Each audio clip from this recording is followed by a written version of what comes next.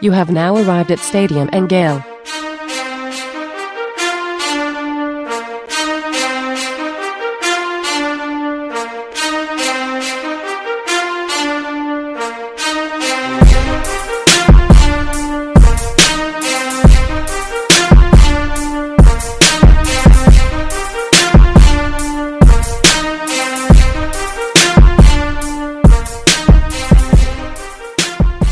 Boys and girls, ladies and gents, welcome to another episode of Stadium and Gale. It's your favorite Uncle Silk. It's Dan. And Deltory. Same corner, same time. It's good seeing you guys Saturday, man. How y'all feeling? Rough, but my voice is gone. Big cheers. I did my job. A lot of talking. Appreciate everybody that came by the tailgate, everybody that we saw along the way. Saw a couple people wearing T-shirts as well. Yeah, boys, I'm struggling a little bit.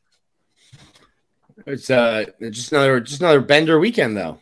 I know, but this time there's driving to and fro Gainesville thrown in there and everything else. Got out right before traffic got terrible. About a 1:30 arrival time back in Tampa. Then bright and early had to hit the big blue ocean. Nature is healing. Nature called. The Miami Dolphins are still without Tua, so I went and hung out with some real Dolphins. You guys been lying about those Dolphins, man. One thing. You guys lie on Saturday and Sunday. At least I just lie on Saturday. You guys lie on both days. Yep. And like I said yesterday, when you said that, the Lightning are 1-2, so I may be lying on random Tuesdays, Thursdays, Wednesdays, Fridays throughout the season as well. It catches up to you, man, after a while, man. You've been on the championship run with your Bucks. Oh, no, you're not a Bucks fan. Just Tampa. Yeah, just Tampa. Tampa's been on the run, man. Yeah, but no, it was a great weekend. Thanks for everybody for stopping by. Shout out to Annie. Shout out to Paul. Shout out to everybody that we saw. Cav, Mike, Connor, Harrison, everybody. Crizel. Yeah. Juwan. Everybody Tilly, that pulled up, man. Yeah, Tilly. The whole gang, man. It felt like a family reunion.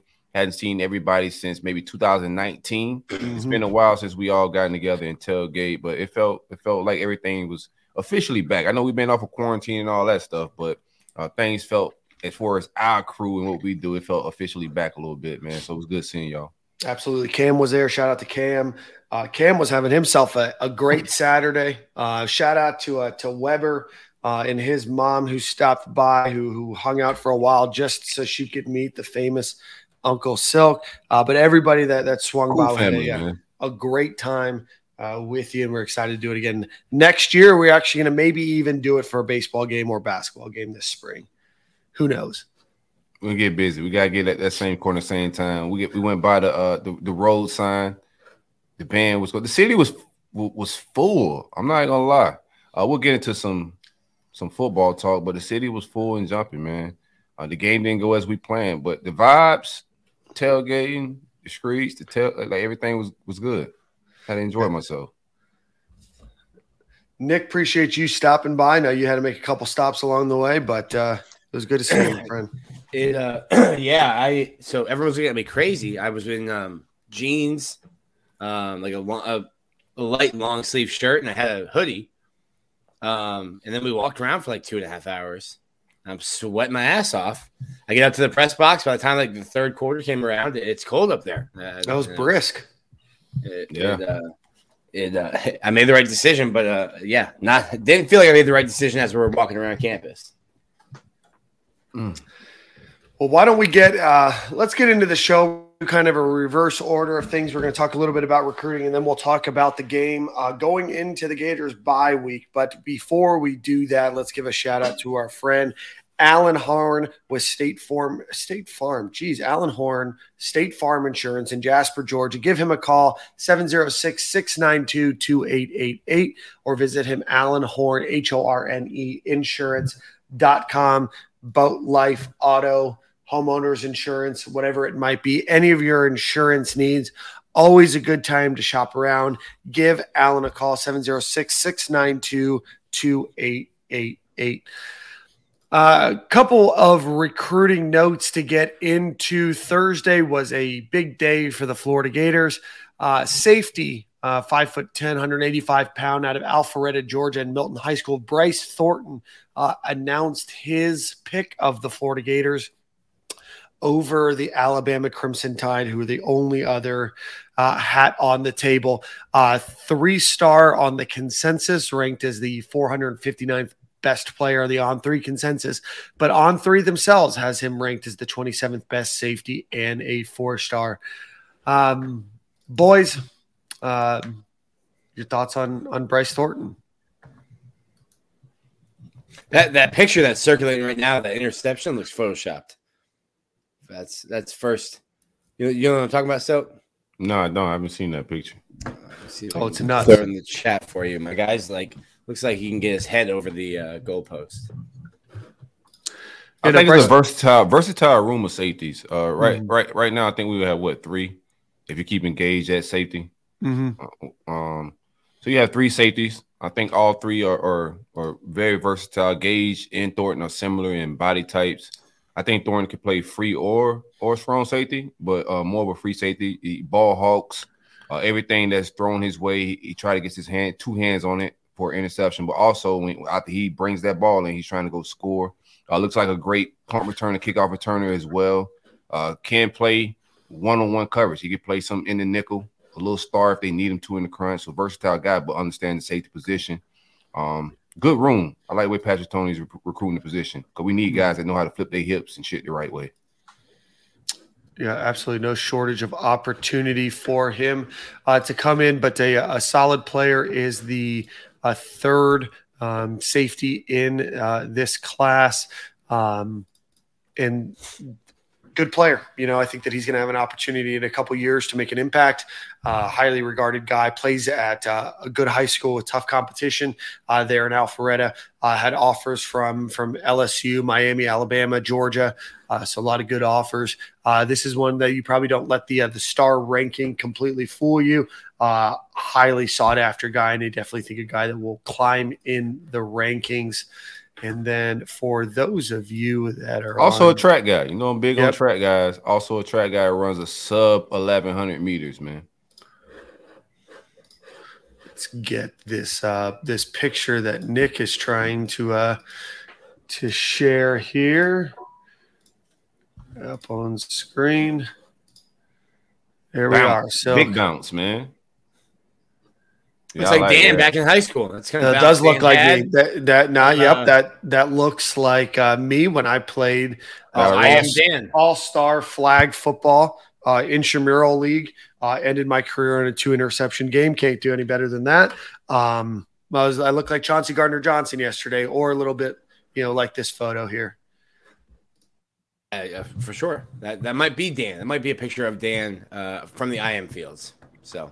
Yeah, fresh off one of those. That'd be a lot of days on boat. For sure. On the boat. Sure. Yeah, a lot of big tan. Very very tan there. Yeah, for sure. But the Gators grab Bryce Thornton at about 3:40 that day, and then a little bit later on in the day, around 7:00. A name that a lot of Gator fans are familiar with out of Wharton High School here in Tampa, 6'1", 187-pound cornerback Dijon Johnson, 4-star on the On3 consensus, ranked as the number 100 player in the country, number 10 quarterback, had previously been committed to Ohio State. A lot of folks thought that he would flip a few months ago. The Gators do finally grab Dijon Johnson on Thursday. Adding to another talented DB room that the Florida Gators have in this class. Very good player. Would not be surprised to see him jump even a little bit higher in those rankings. But Silk, Nick, your thoughts on Dijon? Great name. Great NIL marketing. NIL opportunities. For sure. Mustard on the beat. Really good job by the staff keeping that eye for a quarter, keeping Florida kids home. They're doing a good job of just locking down the perimeter in the Southeast, but he's out of Tampa, Wharton, same school as Vernon Hargraves. I think he's at 100. I think he can rise a little bit more. He can play on ball or off ball. Another guy that's just a ball hawk, Good get. Like, it's hard to, like, if people came in and said that maybe Corey Raymond was washed during the offseason when we missed on some guys like A.J. Harris. They thought he was maybe hanging it up. But you're looking at one of the best defensive back classes on paper if they could land Cormani McClain to finish this thing off, man. So a really good get, a guy that's, 6'1", has the same wingspan as like Kyrie Elam, so like a 6'4" wingspan. He can do it all a little bit. Yeah, and what you said about Wharton too, fluid in the hips, can flip, can run. And this is one kind of we just been waiting on. Right. Once he decommitted from it was Ohio State, right? Once he decommitted, had heard and thought it was going to be a same week commit. Had to wait a little while. Some people were getting a little impatient because I think it had been pretty widely reported that he was going to be a Gator, and had to wait a couple months. Sometimes waiting is the hardest part. Yeah, no, great player. Between him, Jakeem Jackson, who is the 136th best player in the country, and then you add in Sharif Denson, who's number 245. We saw this weekend, and we'll get into the game a little bit more. The Gators desperately need help at cornerback and safety from a talent infusion perspective, and getting a player like Dejon Johnson will certainly help that. In final recruiting news yesterday on Sunday, out of Gainesville, Florida, Creed Whittemore, who is the younger brother of current Florida Gators wide receiver Trent Whittemore, announced his decommitment from the University of Florida and subsequently committed to Mississippi State, which as a wide receiver would probably be a pretty fun offense to play in. But alas, Creed Whittemore is no longer in the Florida Gators 2023 recruiting class. Gators rose up to number 8 in the recruiting rankings on 3, and after Creed Whittemore's drop, still remained number 3 as well. Number 8. My bad. I would like to be number 3. If we get would like to be number 3. Yeah. 4th in the SEC right now. So ultimately, Gators still have a number of spots available, still in play for a number of top targets as well. Had a big recruiting weekend as well for 2023 and 2024 players.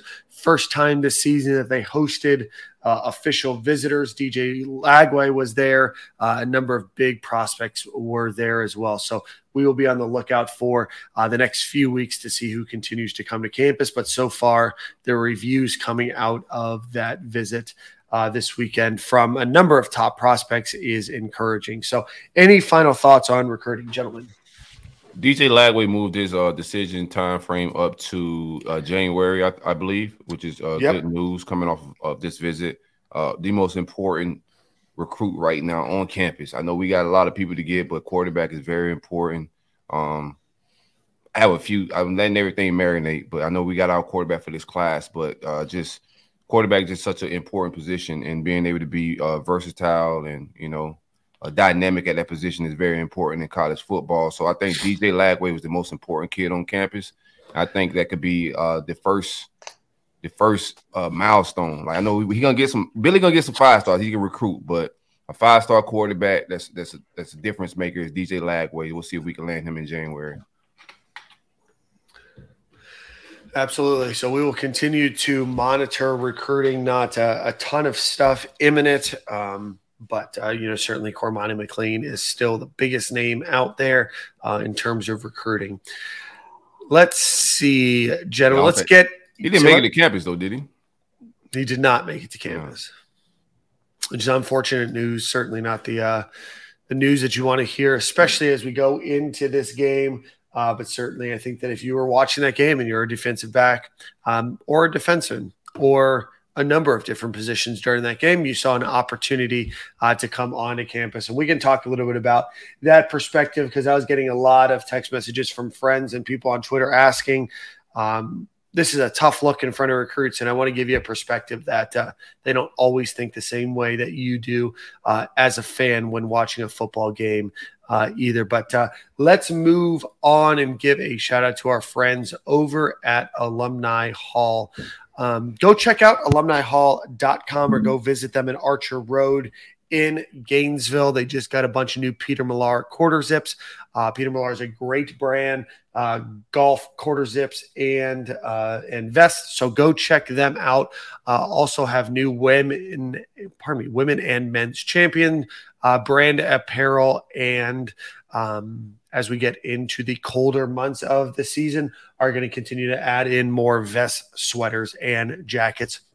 Also worth noting, if you're a UF faculty member, student, or member of the military, you will always get 10% off of your order, and be listening to this ad read in November, where we will be giving away and continue to give away some coupon codes for you guys when you guys are going to shop for the holidays. Because as we know, it is always Christmas time in Dan's world.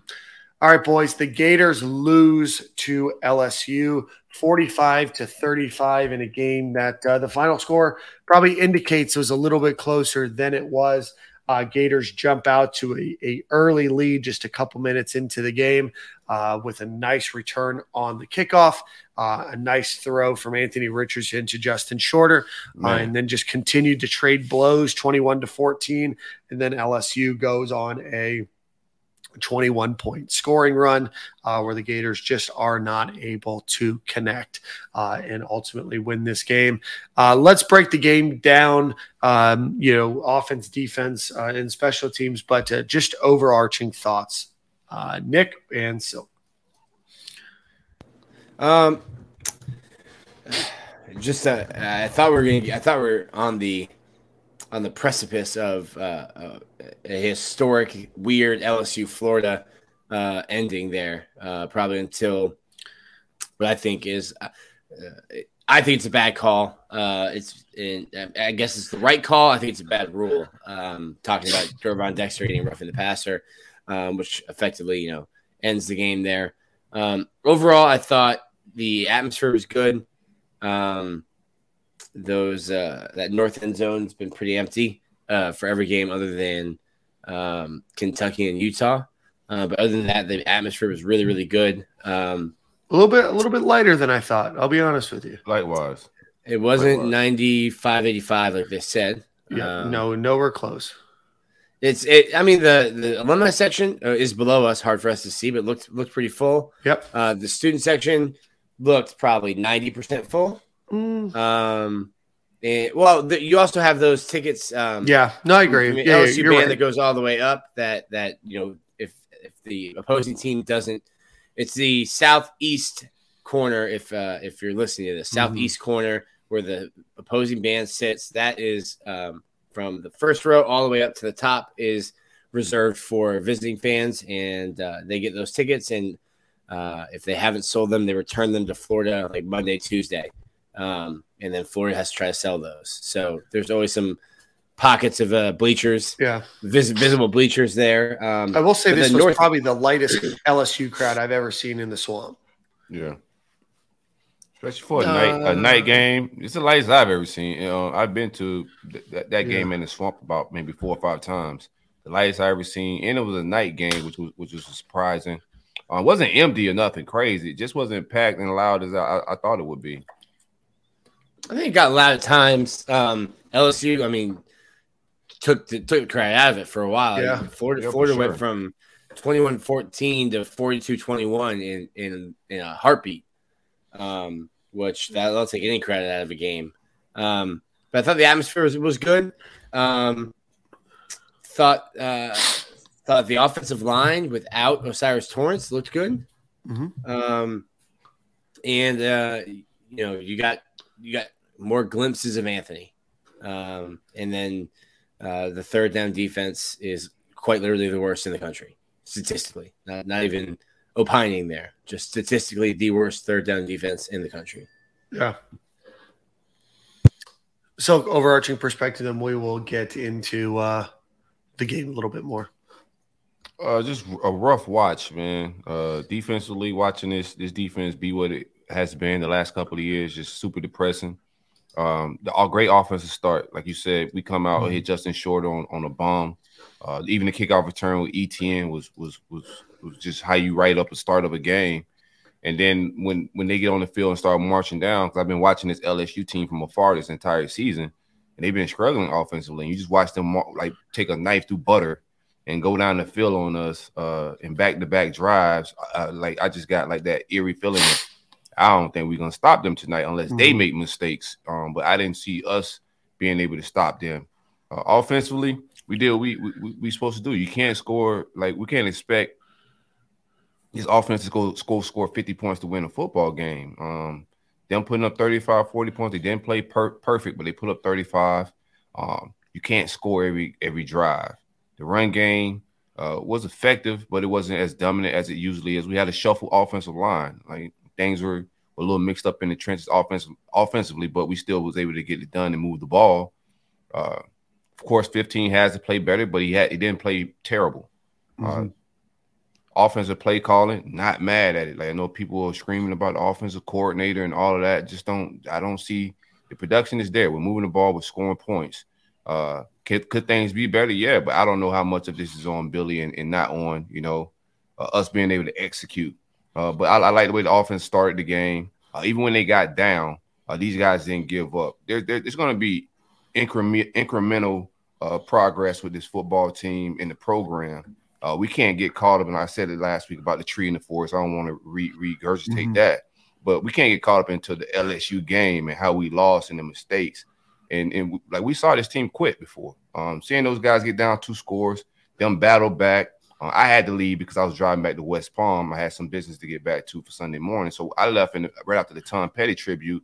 Me and the family got on the road, but just to hear on the radio and watch these guys to continue to fight back, play that football game. It came down to the call that Nick was talking about. Those are the improvements, man. Those guys not quitting, and from a mentality standpoint, man, we're not going to turn into Alabama overnight. It's going to take us some time to get the guys in. We're just missing some guys here and there. Overall, not terribly upset. Defensive coordinator wise, it's just a lot we got to fix talent wise. I watched that.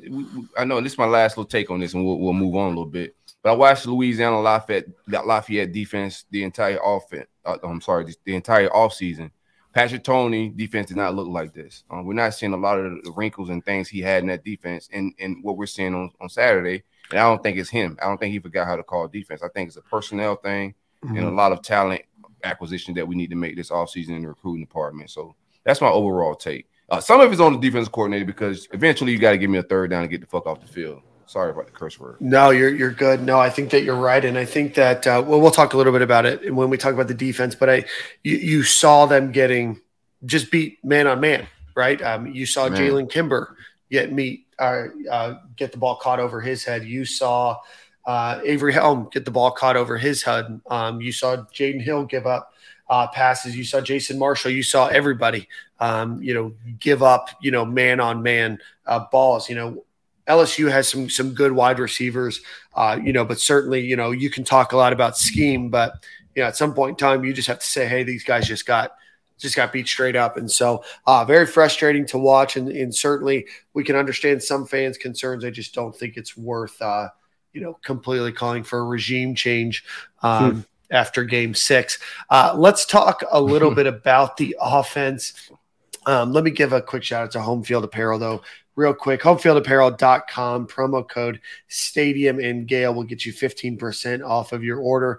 It's about that time for Christmas. Take a look at men's and women's t-shirts and hoodies from Home Field Apparel, and then use promo code Stadium and Gale and get 15% off of your order. Ultimately, Anthony Richardson goes 15 of 25, 185 yards, 1 touchdown, does get sacked once. He also has 8 carries for 115 yards, including one 81-yard run. Where he looked like a pinball kind of bouncing off defenders there. Montreal Johnson goes 13 carries for 57 yards. You saw Lorenzo Lingard get 3 carries for 16 yards. I thought that he looked explosive in his play. And then you saw Trevor Etienne, go for 8 carries and 28 yards and a touchdown. Montreal Johnson also got 2 touchdowns. But we obviously didn't see Osiris Torrance in this game. He did warm up. He was questionable going into the game. But Nick Silk, your thoughts on just offense and offensive play calling? I'm not. I guess I'm still on the fence about Napier as a play caller. I think you're wasting your breath if you're yelling for an offensive coordinator. Correct. It's not happening this year. I don't think it's ever happening. The moment it happens, it's the beginning of the end, Nick. Yes. Kind of like Scott Frost. It's the beginning of the end if it happens. Like it'll be like a Jimbo situation. I was talking to somebody in College Station on Saturday night, and they were like, "Yeah, they're gonna make Jimbo give up play calling duties," and like that's when you know, like, hey, things aren't going well. When the administration's making you change the way you want to run your program, that's like you said, the beginning. Here's why. So it's not going to happen. Go ahead. Here's why it's tough, just from like people that want to bring in a different offensive coordinator. First, Billy's a young coach, and his coaching tenures in his coaching career as a head coach, so he don't have a long coaching tree or a lot of guys that call a similar offense to him. Just like Jimbo has his play sheets in his hand for a reason. He calls a certain style of offense.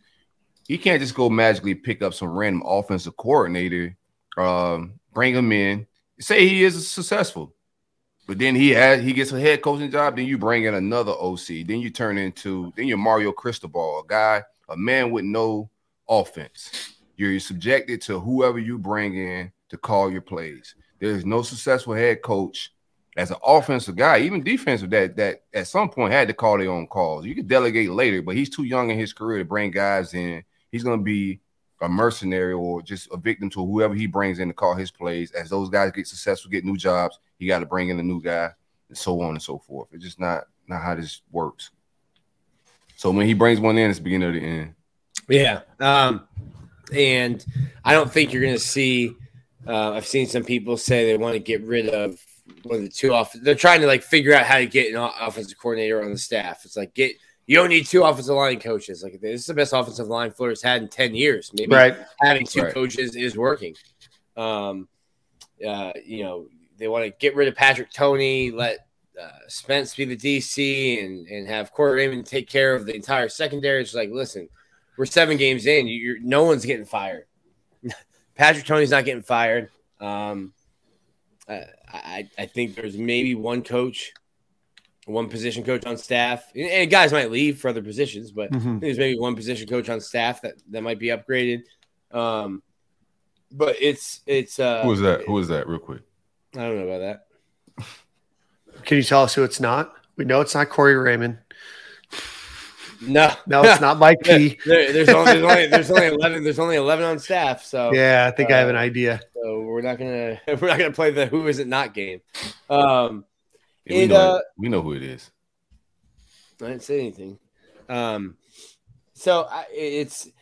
was thinking about this earlier this morning. It's like I thought before the year 7-5, 8-4 with 8-4. I think I said on the podcast 8-4 would be a really good season.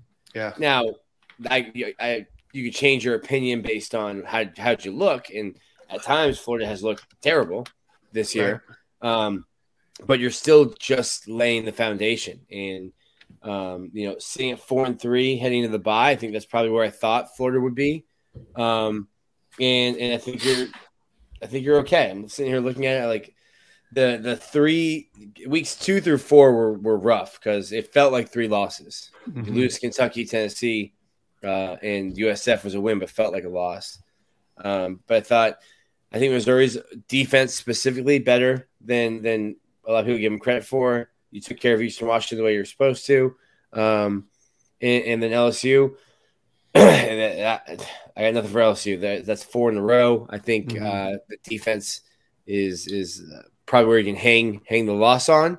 I'm also getting back to my original point. I'm not totally sold on Billy's offense. I think a lot of times at least the last 3 weeks, you've come out really hot that first drive within the first 2 plays. And I think that it's just kind of, it's like a little cute. They start doing all the motions and stuff that doesn't do anything. Like you've handed the ball off, I think, to Xavier Henderson once or twice.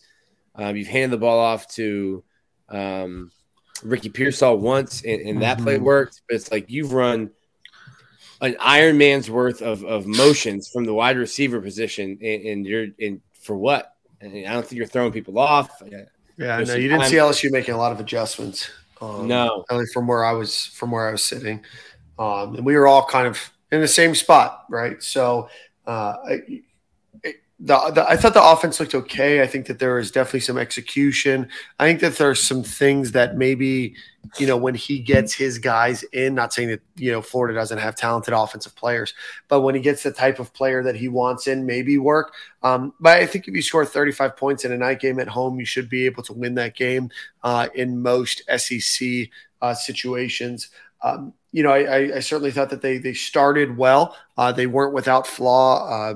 Certainly the running game was a little bit slower in this game than it has been in previous game. Weren't able to get some of the holes that they got open against, Kentucky and LSU, or Kentucky, Tennessee, Missouri, where you saw some longer runs. I think that Osiris Torrance being out certainly didn't help. An unfortunate costly penalty on Austin Barber delayed them and hurt them. But I thought offensively they looked okay. Anthony Richardson, when he runs the ball, which a lot of people were just screaming for, when a play broke down, he had a couple of big runs and did well and was able to get, first downs, and obviously the big 81-yard run that wasn't designed.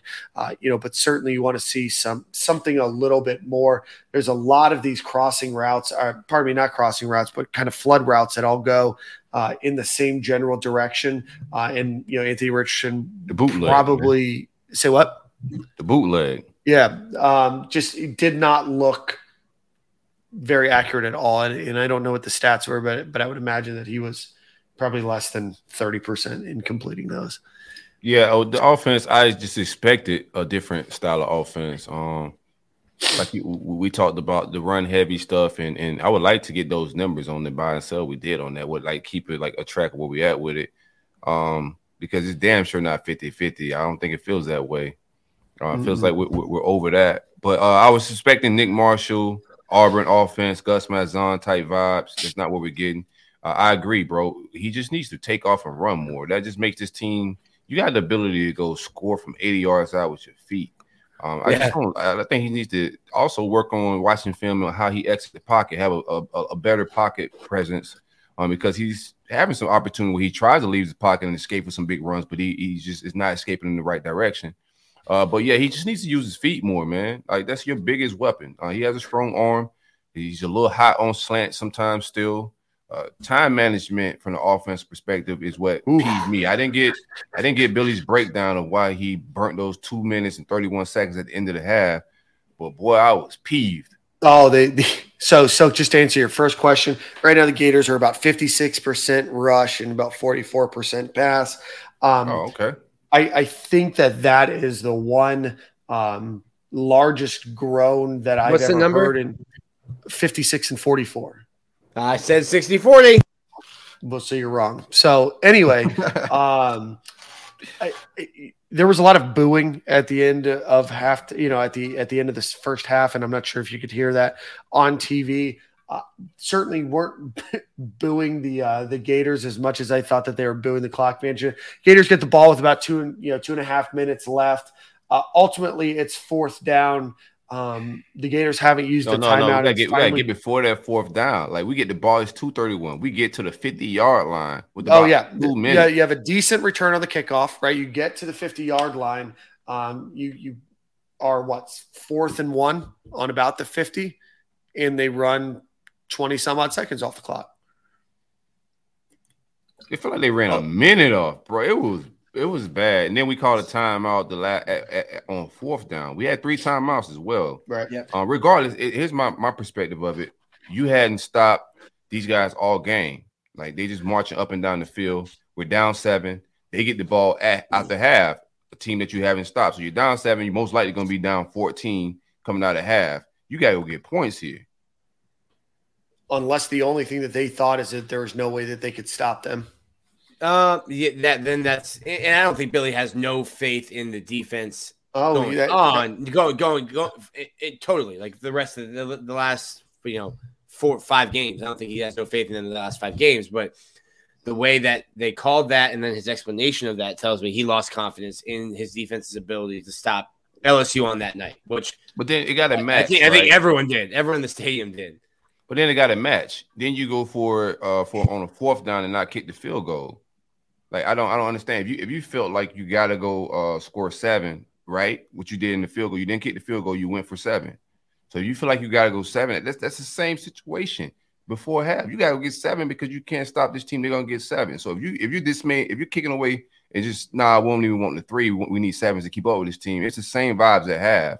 So and then like you just can't play like that. Your defense is not gonna stop nobody. We came to that point this season. Go get points, bruh.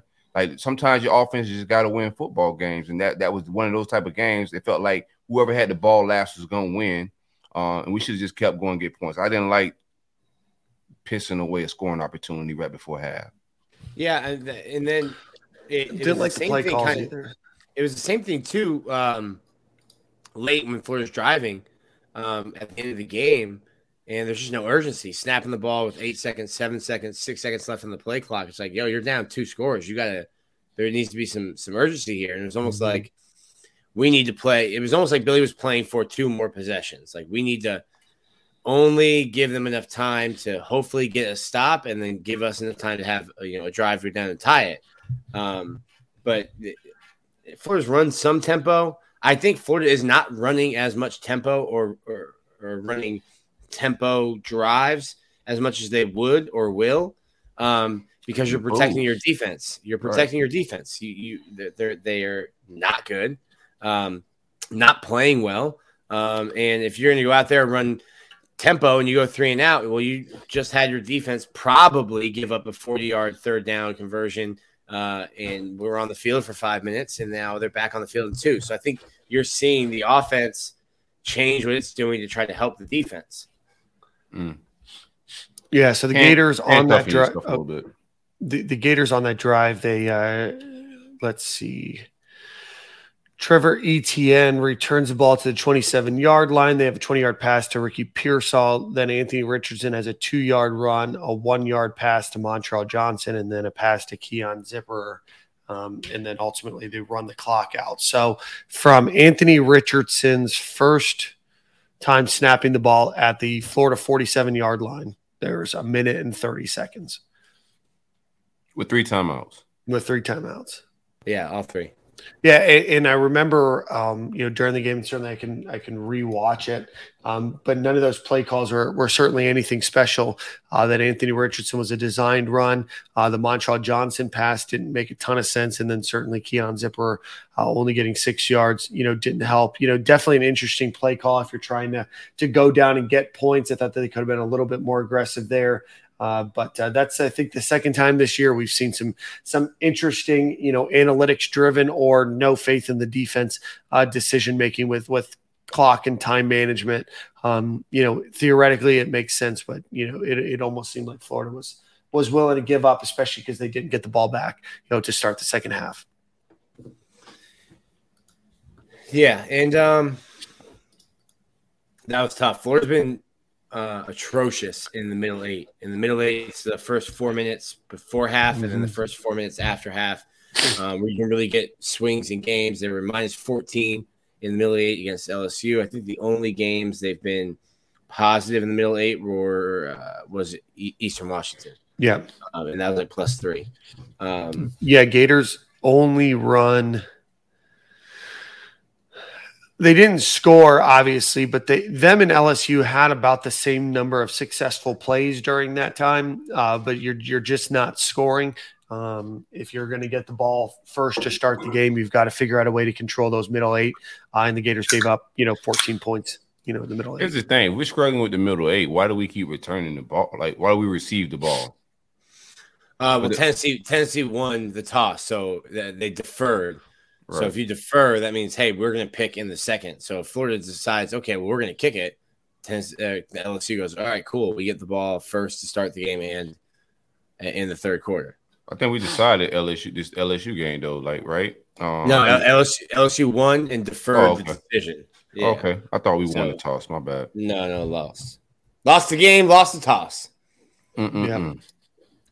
Yeah, so Gators lose 14-0, and I could get some stats before next week, but they're down very big in that middle 8 this season.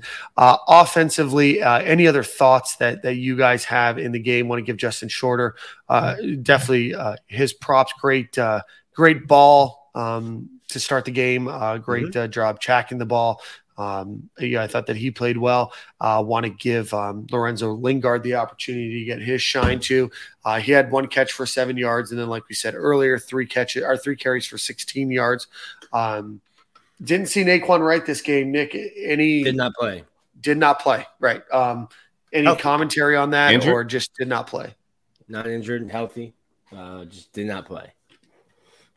I'll say this: Montreal Johnson and Trevor Etienne are your 2 best running backs. But I did and was surprised.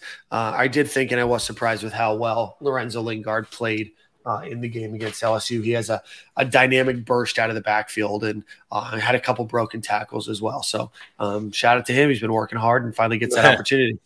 Looked like a man who had been not given an opportunity, but had been waiting, and certainly was running with some pent up aggression. I'd say good to see that for him. He's been in college for, I think this is his 4th year now. Yep.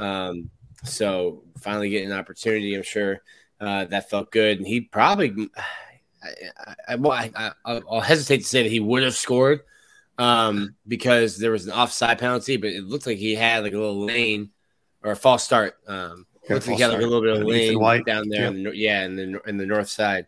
But yeah, that's good. There's a last thing I guess on the offense, all the motion stuff. Like I think if you give Xavier Henderson a bicycle and some like fins, he might be an Iron Man with how like the miles he's running pre-snap motion to get a handoff. There's some other things on offense that I don't understand. Like there's like a 3rd and long, and you have a running back in the backfield, and then you motion him out, and now you're empty, which is fine. It's 3rd and long, it's passing down, and then the running back's just an outlet. It's like, bro, it's 3rd and 15. Why do you have a running back at 2 yards off the line of scrimmage? You dump the ball off to him, you gain 5, and now it's like 3rd and 12, 3rd and 10. You're punting or you're kicking a field goal. So there's just some stuff about the offense that little stuff like that, like when they have running backs out wide, outside the hashes, or tight ends like a Dante Lang when he's out wide. I'm just like, you're playing 10 on 11. Yeah, you're handicapping yourself. Yeah, I think overall we're never gonna be like totally. People complain about stuff like Spurrier was calling. People complaining about Urban Meyer's offense. Some of the stuff they were calling. It's always gonna be a thing. The most important thing is production, points. Moving the ball, first down. I don't think we have fundamental or foundation issues like that with our offense, man. Mm-hmm. Especially in year 1, we're productive. We're moving the ball. We're putting up points. There's a lot to be desired. You see Tennessee and all these sexy offenses out there. It looks fun. I think, like Dan said, we'll get into some, or Nick, one of you guys said, we'll get into some tempo once the defense isn't fooled. But right now, we can't get sexy and go up tempo. But fundamentally, our offense is solid. We just got to build on some things. Ultimately, to end the game, 410 yards, 6.95 yards per play, 216 rushing, 185 passing. So, does enough. I thought that they played well. At times certainly not perfect, but put up 35 points. At one point the Gators had an 80% chance of winning this game, but when the defense allows the points, especially the way that they did, you are going to struggle to win the game, which the Gators obviously did not. Let's give a quick shout out to our friends over at Dome Hats. Silk, did you get your hat in the mail? Got my hat, man. Got back from Gainesville. Had a nice. I'm like, bro, I got a box at the door. Who could this be? What'd you get? Which hat did you get? I didn't. Say what you got.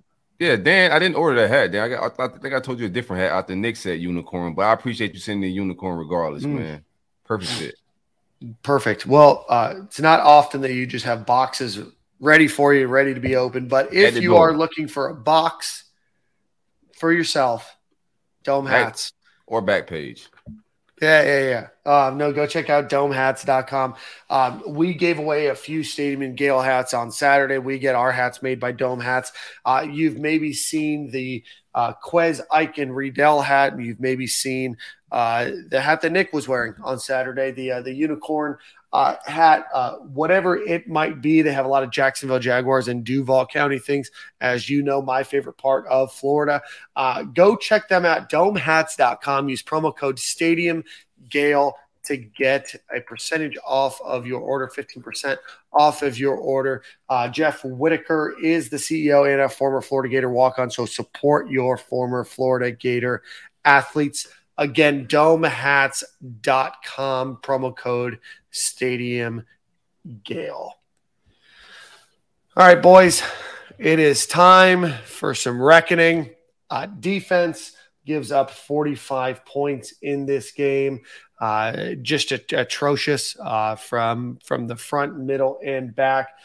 Do want to give some accolades first. I thought that Ventrell Miller played all over the field. If Xavier Henderson is running an Ironman in pre-snap, runs back and forth, and Ventrell Miller is running an Ironman, running sideline to sideline, trying to chase down a lot of the mistakes of the people before him and behind him. So I do want to give him his accolades for a hell of a job played. Some sideline accolades as well, man. I know he tried to rile the guys up on the sideline, showing some leadership, man. Ventrell had a good game. He didn't play perfect. He gave us some in the pass game. They picked on him a little bit as well. But if anybody out there is showing some energy and some we need to get our shit together, it's 51. Yeah. All right, guys, let's break this down. I don't even know how you want to do it. The Gators struggle with pass rush. They struggle with contain. They struggle with run blocking. But most notably, third down defense and then just coverage defense as a whole was atrocious. And nobody really played much better than the other. I don't want to sound like a broken record, and I don't want to sound like a guy that's harping on individuals, but at no point did this Florida Gators defense look in any way like they were ready for Jaden Daniels, who is not a great passer. He struggled all season. He wasn't very good at Arizona State either, but he torched the Gators defense. Looked great Saturday. Yeah, I mean, he earned himself some potential money on Saturday. Some of them balls were so wobbly, it was just nobody was there. I'm just like, bro, what is going on? He didn't make no money Saturday, Dan. He just lost me some money. Maybe if he can play, if he can make more money on if he can play the Gators every week, maybe, who knows? Anywho. What were we at with it, Dan? What were you asking? Just your thoughts. I mean, I don't even know. I already gave my overall thoughts on this defense. It's just I'm not. All right, Nick, I got a question for you, Nick. I know everybody wants to play more man. They tired of zone. How do you? And Dan started off no pass rush. It's the first thing he said. How do you play man with no pass rush? You don't. You get picked on if you play man with no pass rush. All right, glad we started with that.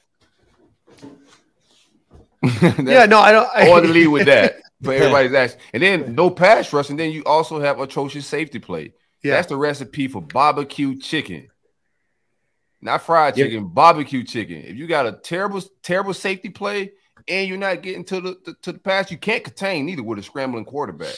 All this is a recipe. You can't go man on that, man. Like, some of us just need to cheer and not get into the X's and O's of this stuff. I don't think it's a scheme issue. I think it's selfish. A lot of players just out there doing whatever the hell they want to do. My issue from the coaching perspective is, like, why do we keep putting the same personnel out there to make the same mistakes? I don't think it's a scheme issue. I do want to see you just make a change and find a way to get off the field on third down. We're the worst in the country. In a lot of defensive categories, we're damn in the bottom tier of everything. But third down, you got to find a way to get me off the field. You're a professional. You need to bench somebody eventually, man. Personnel has to change because the same guys making the same mistakes. I mean, you'd probably like to see some improvements, but coaches can try to get players in position. They can't get them into position. They also can't make the player magically better after 4 years of pretty mediocre to bad recruiting. Like, this is what the roster is. And maybe they're playing off ball because they don't have the athletes. They don't have the guys who they can trust to press. And if you're going to press your corners, you have to trust your safeties.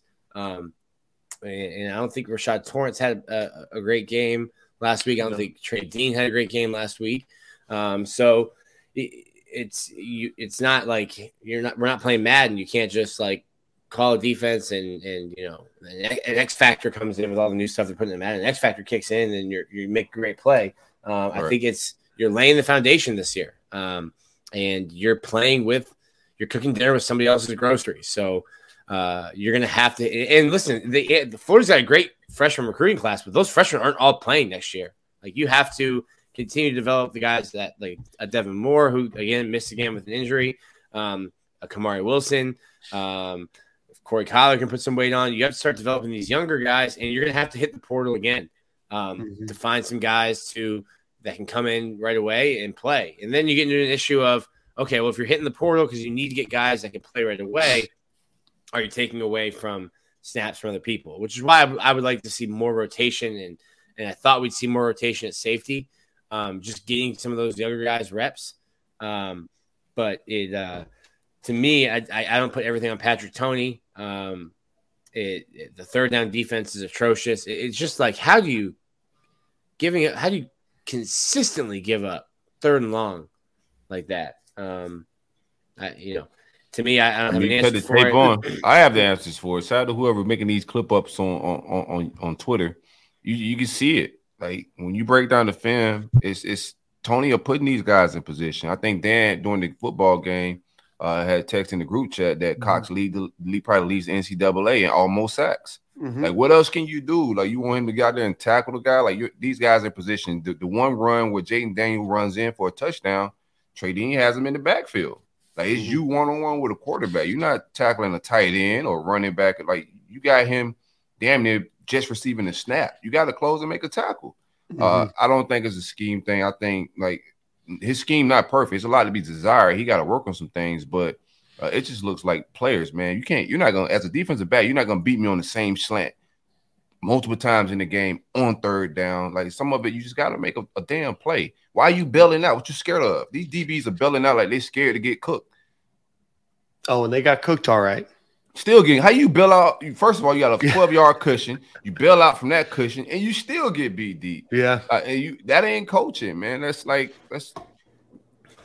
Yeah, no, there was a lot of plays where they were in position theoretically, but couldn't get their head around, didn't make the move. You know, I think Jalen Kimber puts his hand up, and that ball's not caught for a touchdown. Jaden Hill, you know, we've said often on this show, not we, that this game is going to go as Jaden Hill goes.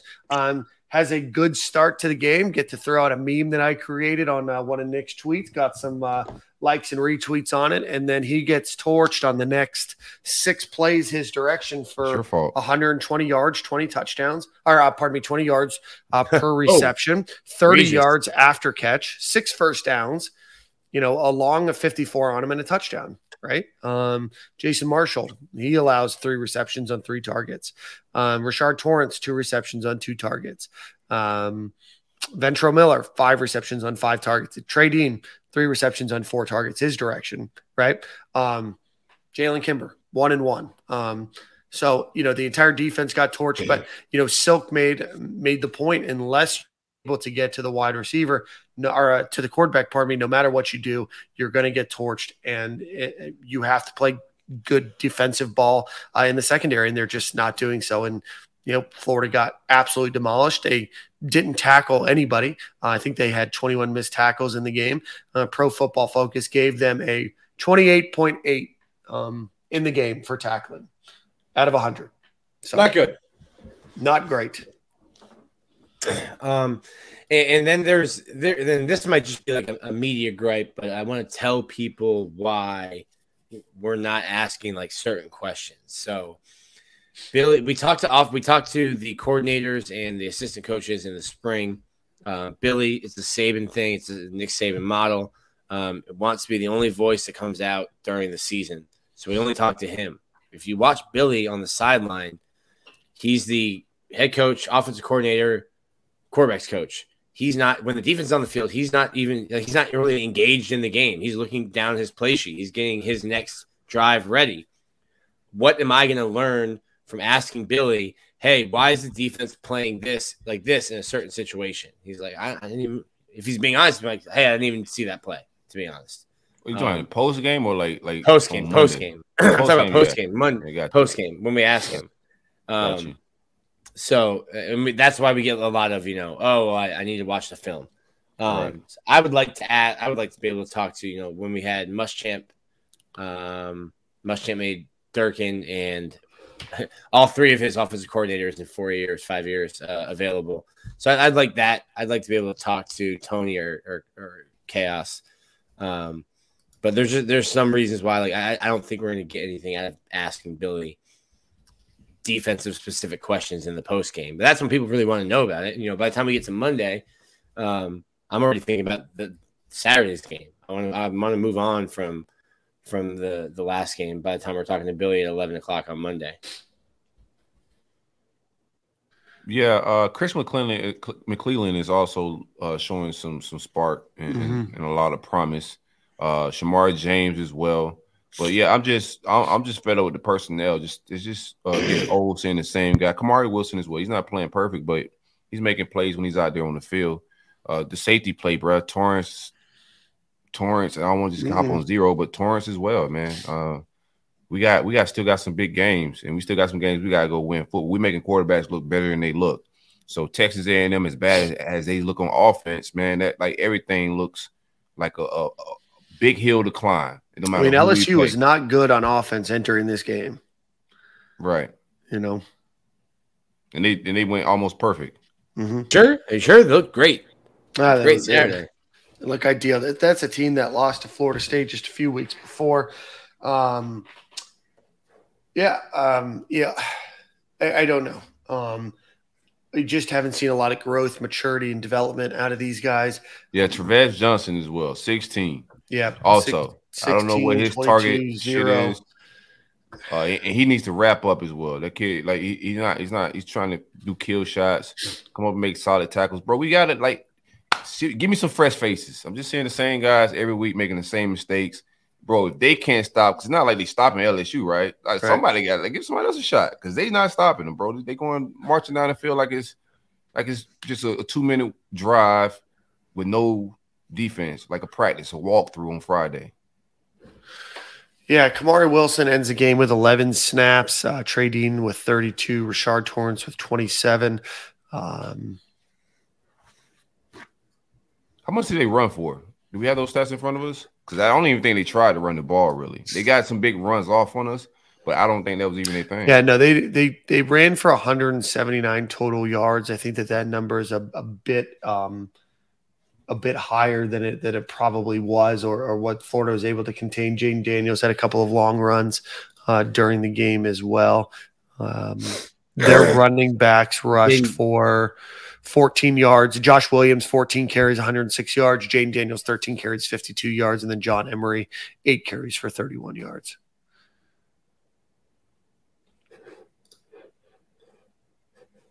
Yeah, man.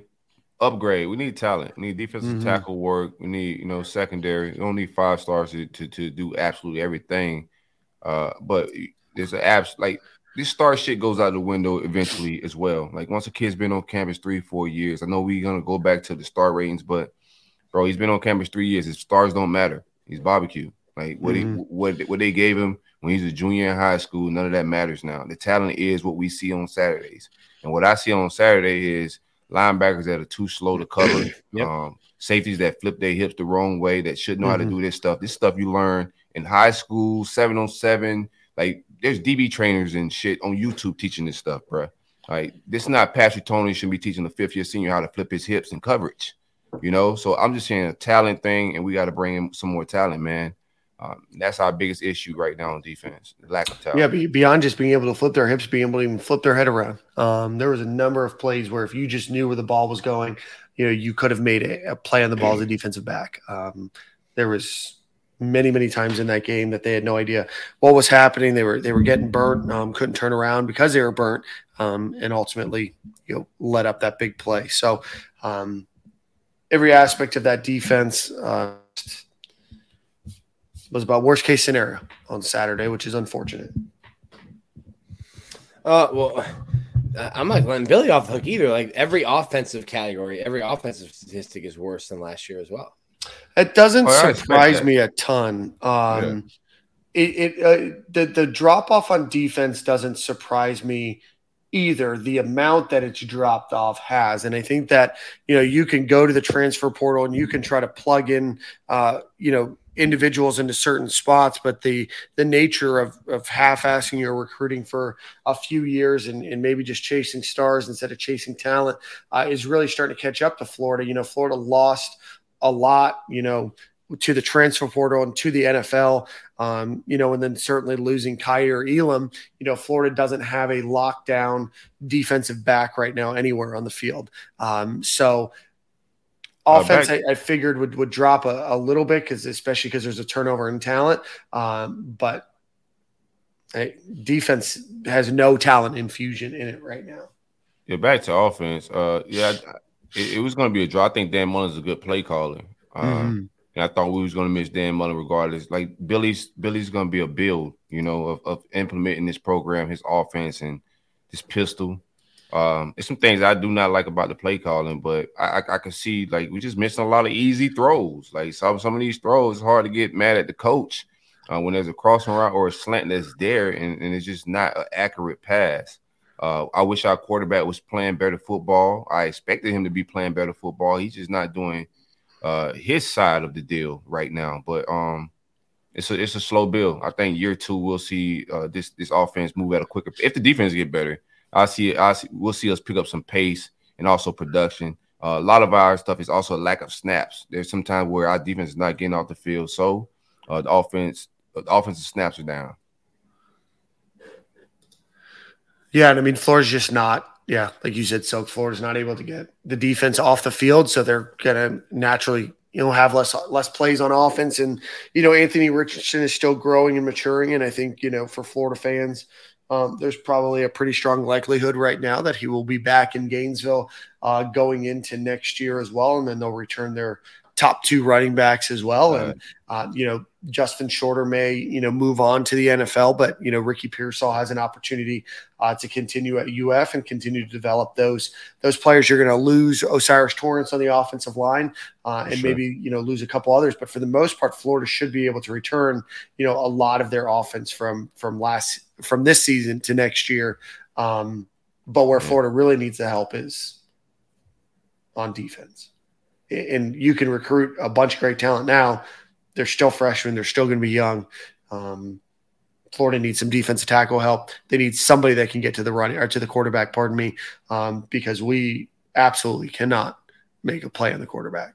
We absolutely got to start winning because these Kentucky fans going crazy in our comments. Now I can't live like this. Yeah, Kentucky's on a 3-game losing streak right now. So Kentucky went from top 10 to 40. It's basketball season, baby. It is basketball season. All right, let's move on with the show. Let's give a shout out to our friends over at True Classic Tees. Visit them, trueclassictees.com/SG25 or use SG25. My bad. Or use SG25 at checkout for men's and women's T-shirts, gym apparel, polo shirts, long sleeve and short sleeve, but ultimately great products. TrueClassicTees.com, promo code SG25 at checkout.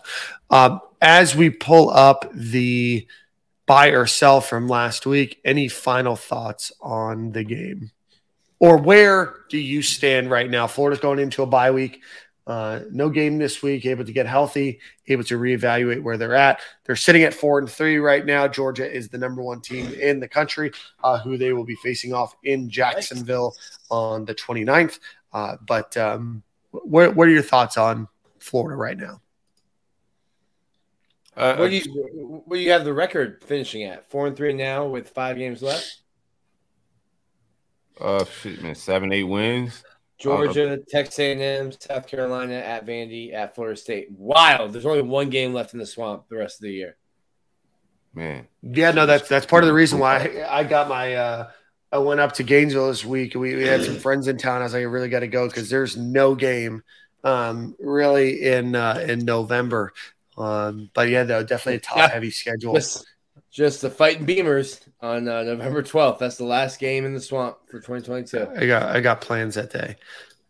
I mean, if you want to mark down like for sure, like not for sure, nothing's for sure, right? But that you feel good about is probably Vandy in South Carolina. Just be like nobody's gonna be overconfident versus Florida State because they got a decent quarterback play. Jimbo, we've seen what a down Jimbo team. They look like a down LSU team versus us. They just come to life versus our secondary, man. So I'm just gonna put us at 7 wins, man. Just to be, that's why I got us at. I think we end up dropping a couple more down the stretch. Georgia, I don't see us beating Georgia. Just not where we're at with it. Hot take there. Texas A&M. Do we have the talent to beat Texas A&M? I think we're a better football team than Texas A&M right now, but I don't know what the hell finna show up. AR-wise, we're on the road. I don't know what the defense is going to do. It just don't set up well for us, man. So that could be an L as well, but we'll see. We got a lot to fix this bye week. Hopefully we come into the Georgia with some fresh faces in the secondary, some depth chart changes. I like the way the offense has shifted. Naquan, who has been a staple on this team for a few years now. Leadership, from a leadership perspective, the leader of that room, he's been demoted to seemingly probably 4th string. So I need some of that shift in my defensive secondary, my linebacker room. Give me some of the guys that, some more opportunities, some younger guys that can probably come in and not make these same mistakes. So that's what I'm looking at coming off of the bye. Let this program get better week by week, bro. If we came in hot, AR went crazy. Yeah, we left a lot to be desired. We looked like all these L's we could have won. That's the frustrating shit about this season. Like all these L's, you losing close football games, right? That's how I know once we don't have the right personnel. These guys are playing with a bag of like Nick said, somebody else's groceries. So that's good, man. We're losing close football games. First year in this regime. It's just keep getting better each week, bro. Next year we're set up to return a lot of guys on this roster, but we do got to get a lot of portal guys to come in to implement on that defense, or we're gonna be fooled again. That's where I'm at with it, man. 7-8 wins. We out of here. I need a top 5 class, which is almost impossible. You got to get some 5 stars to jump into that 5 range. But finish strong on the trail, man.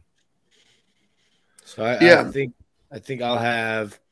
I think I got 7. So I'll go loss at Georgia, loss A&M, and then you win the last 4. Or I have 8.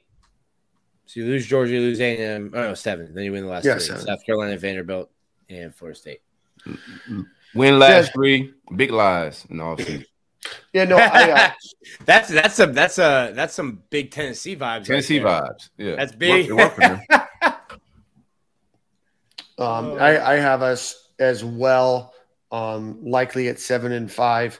Bro, I let y'all talk me into saying like 8.5 wins, 9 wins. Negative Nick was right in June. We got buy or sell to see who was right, Nick. That's what Nick was right in June. We will evaluate. We will get a where we're at right now next week.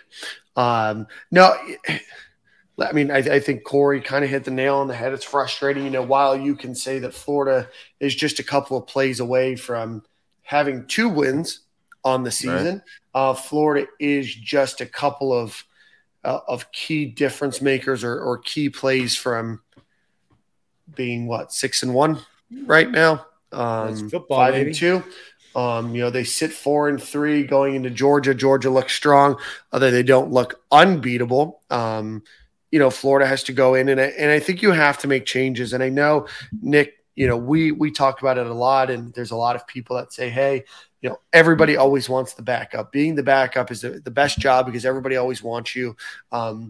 I do think that Florida needs to try to do something different on defense. And I don't know exactly what that is. I don't know if that's scheme. I don't know if it's players, but it's got to be something because whatever you have right now is not working, right? Florida has a defense ranked in the hundreds. They literally have the worst third down defense in the country. Worse than Colorado.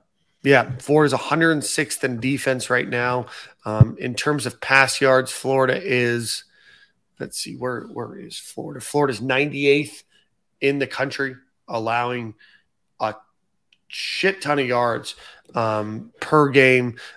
Passing, their rushing attack is very hot and cold. Florida's got to do something because whatever you have right now, you're 114th in the country. Whatever you have right now is not working. So you have to do something different. If it's personnel, if it's scheme, it's got to be something different. Use these next 2 weeks to figure out something different because right now you are on pace to have the worst defense likely in Florida football history. And yes, they need talent. And yes, they need to recruit better. Florida has enough talent to not be ranked the 106th defense in the country. You have to do something. I'm just joking. Real quick, what happened? What the hell happened with Brandon Spikes? You're muted, Nick. Nick, you're on mute. I don't know. I haven't gotten any any clarification on that. He was on the field pregame, chilling, vibing, and then was told to leave. He was told to leave the field or leave the stadium? Leave the field, but I mean, he didn't have a ticket. He was there at. I can see why that's a problem. Yeah, I can see why he'd be frustrated. Well, his ticket is outside. It's a brick. Hey, let me show you my ticket. Let's walk out front. My name is here forever. What's your name? Yeah. No idea who you are. Here's my name. I'm gonna go back on the field. Send him upstairs to the box, man. Yeah. So I don't know what the deal was with that. Well, we had some empty seats in the Champions Club for him. Right. Seen Major up there. Shout out to Major. He was up there vibing. Saw Major. We hung out with him. I saw Caleb Sturgis. Chopped it up with him for a few minutes. Saw Todd Golden. Got to chat with Todd for a few minutes, rapping every single lyric to a Meek Mill song that was playing in the Champions Club. Nice. Todd. Why you call me and say Todd? You called me and said Harlem was missing. And shout out to that. Yeah. So Silk and I were sitting. And Paul. We got a lot of things to talk about before we get out here real quick, man. But yeah, go ahead, Dan. Yeah, So saw Todd Golden and his wife, big high noon people. Right before the game started, we had just got some food that they had set out. Paul. I was sitting with Paul for the game. Shout out to Paul Sammons who cooked up some delicious food at Annie's Tailgate.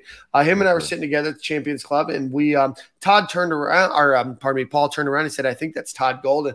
I turned around and saw him rapping every single word. I'm like, definitely Todd Golden. Because you look at him and he's not an imposing figure, right? Very generic kind of looking guy, has his polo buttoned all the way up to the top. Walk up to him and, we had to chop it up for a few minutes while he was, getting his high noons and got to meet his wife. But really said he really enjoyed the show, really, was excited about the basketball season. And I think he has every right to be. The team looks pretty solid right now from everything that we're hearing. So saw him. Who else did I see? Shout out to Todd, man. Saw a couple of other people. It'll come to me here in a second. Shout out to Caleb Sturgis as well. Friend of the show. Yeah, friend of the show. Was just walking around by himself, trying to find where to be, and came up, said hello. But great to see him. Who else? I seen John Grenard. Jonathan Grenard was there too. We were walking. We were by the statues. I was like, "Yo, are the Texans off this week? John Grenard's here." Right. Shout out to that, man. We could use John Grenard. They should have gave him some pass and suited him up, man. We could use a pass for us Saturday. It was some time when it was good coverage some plays, and it felt like Jaden Daniels had forever to throw the football. I ain't getting back into that, man. But anywho, same corner, same time. No, want to buy or sell?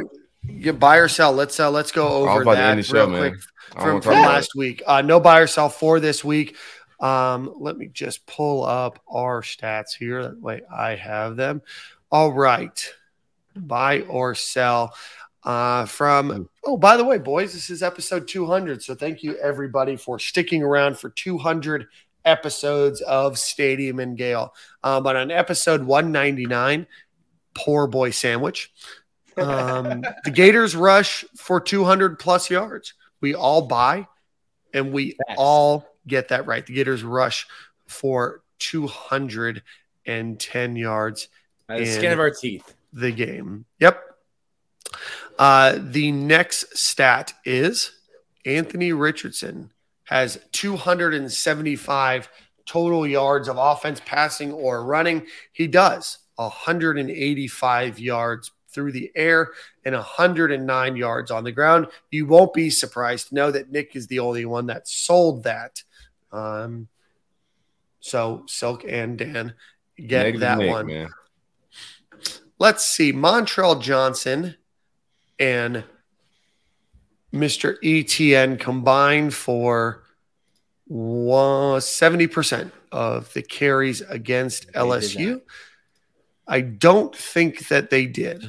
They did not. Johnson, they had 21 of 33. Yep, so close. But you guys both sell. You guys get that right. I get that incorrect. Gators get an interception. We all bought it. We were close. And then there was a roughing the passing penalty, which understand is the right call. Unfortunate. Probably to me, the most unfortunate was the amount of time it took for the flag to get thrown. But ultimately, Jason Marshall, interception does not count. We all buy and we all lose. The Gators win. It's a trash rule. We were robbed, and the SEC can send us a fine. Yeah, count it. You can send us a fine. We're gonna count that as an interception. Okay. Then we finally get our 5-star safety to make a ball hawk play, and they rob us with. That was Jason Marshall. Yeah, Jason Marshall, 5-star DB. Yeah. You said safety. Yeah.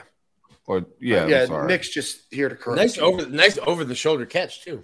That was beautiful. Yeah. And you can't tell me. You can't tell me. What is Gervon Dexter supposed to do? Yeah, that's what I mean. I mean, I tuck and roll. I don't know what he's supposed to do. And I don't know what any player is supposed to do. We saw it again in the NFL again yesterday. I don't know what any of these players are supposed to do. But you can't convince me that the Gators would not have gone and tied that game if that interception goes and stands. Ultimately, we all chose that the Gators would win the game as our last part of buy and sell, and we all did not get that. So if we're going to count the Gators interception, the 275 total yards, and Gators rushing for 200 yards, Silk goes 4-1, I go 3-2, and Nick goes 3-2. So Silk, hang your hat on your 4-1 buy or sell for the week. We lost, man. We did lose. Wins. There's no wins. Yep. And I do want to make sure that we mention this from Diego. Start blaming the refs. Not blaming the refs, just commenting about the nature of the rule. Like I said, definitely the right call to be made in that game. Did think that there was a few missed calls on both sides of the ball. Just think reffing as a whole has gone down a bit over the last few years. Sure. But also I think the microcosm in which they're on or under the microscope in which they're under is certainly elevated as well. But yeah, tough loss by the Gators. You're making enough money as a conference, significantly enough money as a conference to hire full-time officials. We don't need part-time officials. Plumbers. There's too much money gambling wise. There's too much that's put into it from the players and from the coaching staff to, pull a guy out of a Publix bagging line and say, hey, you want to ref a game this week? Yeah, and we need to speed up some of these reviews as well. I think that we sat in a review of I think it was the touchdown catch where the ball may have looked like it rolled out at the very end. I think we sat and watched for about 3.5 minutes. When he had already had possession, already had multiple feet down. So we need to speed that up. The game itself, you kind of forget, this is the first game that I've been to this season, live. You kind of forget how slow the pace is. Went to an NFL game a couple weeks ago. Their pace is a little bit faster, but we got to figure out a way to pick up the pace of this game, man. I know there's a lot of money to be made, but watching on TV is such a privilege, and I understand why people are doing that a lot more often. But it's just such a slow game, and they just get in their way so often. Shout out to the fans. Tom Petty Day was a success. Enjoyed it. So, who has the song of the week? It was me last week. Oh, I think it's me. Dan. Yeah, I think it's me. I'm going to give a shout out to my buddy Josh, who runs a place called Gingerbeard Coffee here in Tampa. I was there on Friday doing some work, and he introduced me to a new artist called Skeez, Skeez, and he has a song called "I Love My Homies." So we're going to play "I Love My Homies" by Skeez, and we'll take it out same corner, same time next week, boys. Same corner, same time, man. Hey, man, y'all guys take a fan by week. Don't stress as much. Oh, yeah, and sure the LSU fan, or the LSU band as well for playing during Tom Petty. Good way to end the show. See you, boys.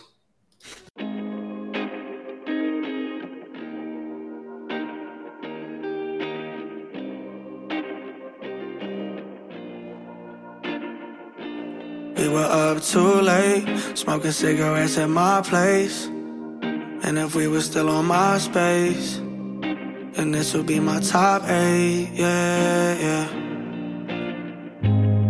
Sneaking liquor in the basement.